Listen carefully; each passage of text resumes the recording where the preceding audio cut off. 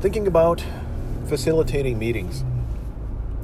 It's a huge part of collaborative work is getting people together, either in the same room or in the same, the same room, whether that is in person, physical presence, or if it's a digital presence thing.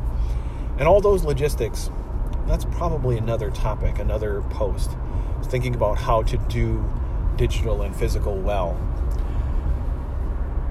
And I think what principle makes sense for that conversation actually drives all facilitation, which is to say that it's important to honor people's time and contributions. And that has to happen. And if you're a facilitator that doesn't do it, I don't think you're a good facilitator. And there I said it. I think if you care about it and you're working on it and you do it bad, that's fine. But if you're doing it, if you're going through the motions of bringing people together and actually not listening to them, why bother? That's weird, and you got a control thing, and that's an issue. You should probably see someone to work through. Anyway, I don't normally come out swinging like that because I know my listeners don't have those issues, and you probably have ran into people who have them. So maybe some of this can be ways to counter the uncollaborative gatherings. I guess that's the self-defense aspect of this kind of these kinds of tools and skills, is you can try to use them in a conflict manner to try to make things better. And it's a pretty gentle kind of conflict. It's not about making someone feel bad, because you're trying to channel the controlling person's contributions as well. And that could be a facilitator, that could be a participant. It's one of those things where just not everyone has thought of it in a certain way. And you really get kind of a realization, sort of like a fairy tale, or like Scrooge when he's finally noticing that his actions have a significant negative effect on those around him, and there has a change of heart. So it may not be a change of heart, but it could be a change of behavior, and that's all you really need. And anyway, the behavior you want is, again, honoring people's contributions. How do you do that? I think it's about being intentional of what kind of outcome and participation to get there are you planning in the first place. And then being adaptive to the idea that it might become something better if it's not what you initially planned. And that's a call that just it takes practice. It's like a group of people getting together, creating an experience through listening to one another's ideas and integrating them together. New stuff can happen, and that's part of the point, is new stuff can happen. And part of the benefit of bringing together a diverse set of perspectives and skills is that it is sort of it's an experimental kitchen, right? Sometimes bad flavors come out, but if you experiment in a thoughtful way where you're not purposefully trying to throw ingredients that are known to not go well together, but sometimes you get the whole, to steal from the marketing of Reese's Peanut Butter Cups, the peanut butter and chocolate. And if you happen to like those things, they both really work well together. And anyway, discovery, serendipity, that stuff is real. It happens. So anyway, you might find something new is occurring and is working well to accomplish the outcome that isn't exactly what you planned out. But let's say we planned out something. 3 loose categories to consider is lightweight interaction. So getting your audience involved in the subject and providing examples that have some participation, but it's not about, it is not about refining some other ideas necessarily. It's about getting the audience involved in the story and the data and the stuff you're presenting, and seeing if it's making sense to them and hearing it back in their words. So, like, for instance, a lightweight participation method would be you present some, like the whole premise of the meeting, and you get a feeling for how the room's doing, and you say, well, all right, thumbs up, sideways, or down. How are we feeling? So up is positive, down is neutral, or down is negative, sideways is neutral, about the reason we're getting kept together today. And then you state the reason, what have you, and let's just get a feel for where we're at. And then and it's important to not ignore whatever happens. If you get a lot of thumbs down, if you get any thumbs down, and your job is to capture that. Your job is to integrate and clarify the ideas that are present. So if there's thumbs down, it's not about making someone feel bad about having a counter perspective or a concern. You say, well, all right, I see we've got some thumbs down. Is anyone willing to or comfortable to say like a few things top of mind? We'll get them on the board and make sure we get them covered, right? And then you say that then you better do it. So if you write, then so hopefully people feel comfortable enough to share, and then do so, and then you captured what they said on the board in some way. You may have to abbreviate or whatnot, but then you can say, well, does this get at what you were saying? All right. Oh, it doesn't. Okay, well, let's refine it. What's a better way to say that? And then you get that on the board, and then you move on. Because the opposite of that is it's a surefire recipe to get people disinterested, and a way to demonstrate that you actually don't care about their time, and you don't, or maybe you care about it, but maybe you don't feel safe. So that's a whole conundrum. That's one I'll have to think about. So there's a lot of possibilities. I'm not just trying to point fingers and be non-inclusive while planting a flag saying, hey, everyone be inclusive. Because, let's see. Yeah, that whole safety thing, that's real. That's a thing that hopefully you can model and provide an example of, well, all right, this is, like, we're going to cover some things that I know are a bit challenging and have had a lot of like questions and concerns and different email threads or what have you, but just kind of acknowledge the context. And acknowledging the context is a way to say what happened before this does matter, and you're sending a signal that people matter. Even if what you're here to do is to go a totally different direction and say, hey, I know that like, so let's say the goal of a gathering is to try to get unstuck from a current set of conflicting ideas. And there's been email threads, Slack channels, who knows, but lots of thought has been expressed already on the matter. What if you acknowledge that and need to do that, and then the whole point of the meeting is to say, now we've got to let's list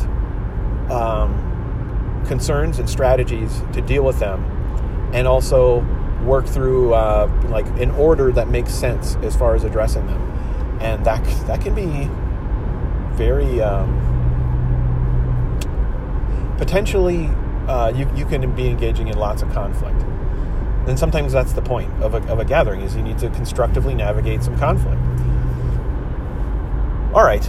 Anyway, so I went afield and wandered off from my three categories. One category is, let's say you have lightweight interaction. Next category, let's say you have some medium level interaction. And that's going beyond the lightweight participation. And let's say you want to shape and influence a thing that's happening, a thing in progress. All right, that could be a medium interaction kind of meeting. Maybe not, but it's a loose category, right? So let's say you want to do lots of that inventorying and prioritization and finding, questions, concerns, risks related to a thing. So you're facilitating a session with lots of interaction could be some medium to heavy interaction. All right, so heavy interaction. And I guess why would I have these separate buckets? I think of them, again, they're very loose in that is my main job to provide an experience to learn a known thing, or are we together to refine our understanding of a known thing and explore that place a little bit, or are we here to actually explore a lot and come up with something like the newness is an important thing. And so that's really a creative collaborative session. And again, loose buckets, loose categories, because creative collaborative sessions or design thinking get-togethers, design workshops, what have you. There's a lot of there's exploration of concerns and needs of an audience, and then what do you need to, what is your intention and the group's sort of shared intention for addressing that, and then how could you act on it? And then there's a lot of exercises you can do to work through that, including absorbing some research, either ahead of time or at the beginning of the meeting, including absorbing like the overall hypotheses that are generally framing the problem, and then diving in deeper to elaborate and describe what might be like a hypothetical journey or a known journey as far as what the group is dealing with, both internally as a business team and also externally as far as their clients or audience. And so there's a lot of absorbing and reacting and expressing ideas. And your job as a facilitator is to really design an experience that will bring about the outcome. That I guess it puts you in a state of readiness for you as that catalyst and facilitator, and also for the group to progress through a series of explorations and information absorbing and all that, and reacting and being creative. For instance, let's say you get toward you understand enough of the journey, you have a hypothetical solution, a product or something, and you want to get more ideas that are more specific, that you could actually do something to prototype and test. Well, you could as you're planning the agenda, that you want that this is a desired outcome for this gathering, then you might use something like the Crazy 8s exercise. And that's one where I've seen it used both in comics and in collaborative design, where I guess I had a co-facilitator bring it up as an exercise, and it was awesome. They did a great job with that. And also I've seen it in workshops I've taken and been an attendee, and I've seen it actually Jersey Droz. I think he's the first one I saw do this, where you fold a piece of paper a few times, and so there's 8 rectangles, and then in those 8 rectangles, now you will express a design or a solution or a character, and you do this in a gauntlet of timed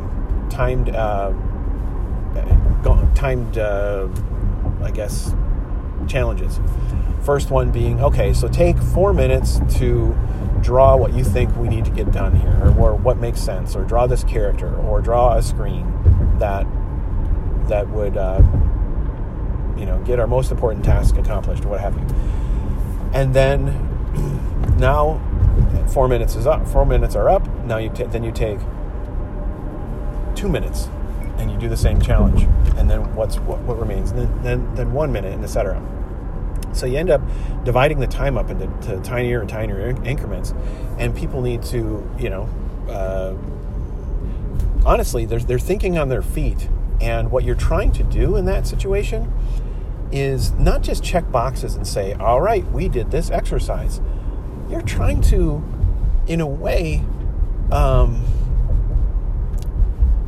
make it safe and fun to get a group of people who may or may not do this on a frequent basis, and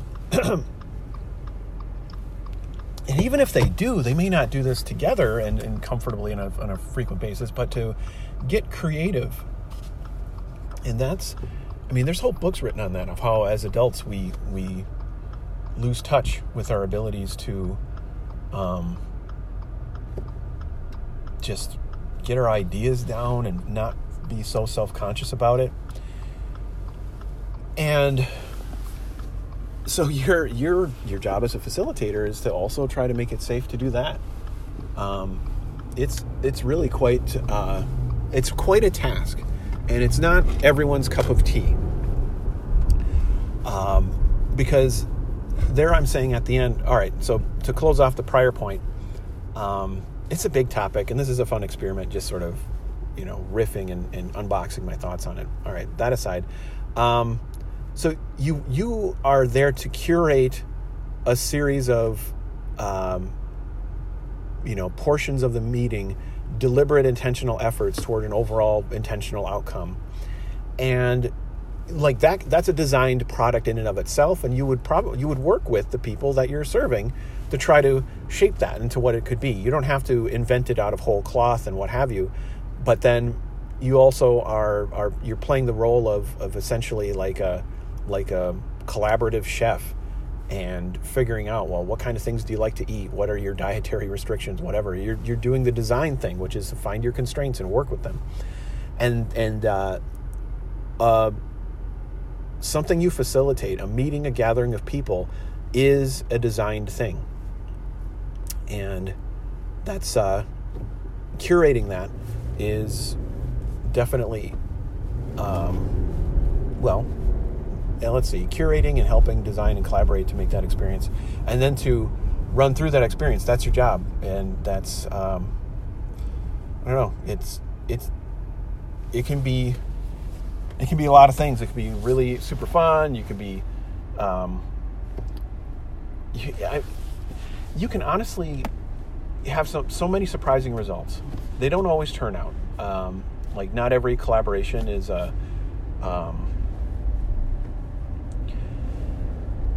well met. You can have conflict. You can have maybe not enough preparation or information ahead of time, or you might discover that there was something more important to do as opposed to what you initially planned for and designed. And then discovering that's fine. That's part of the process. It doesn't always feel great, but anyway, I guess, making it safe and helping people go along with that, and then making it so that it's a communication event in and of itself, and you help you share what the outcome of it was, and it in and of itself becomes like a document that others can participate with.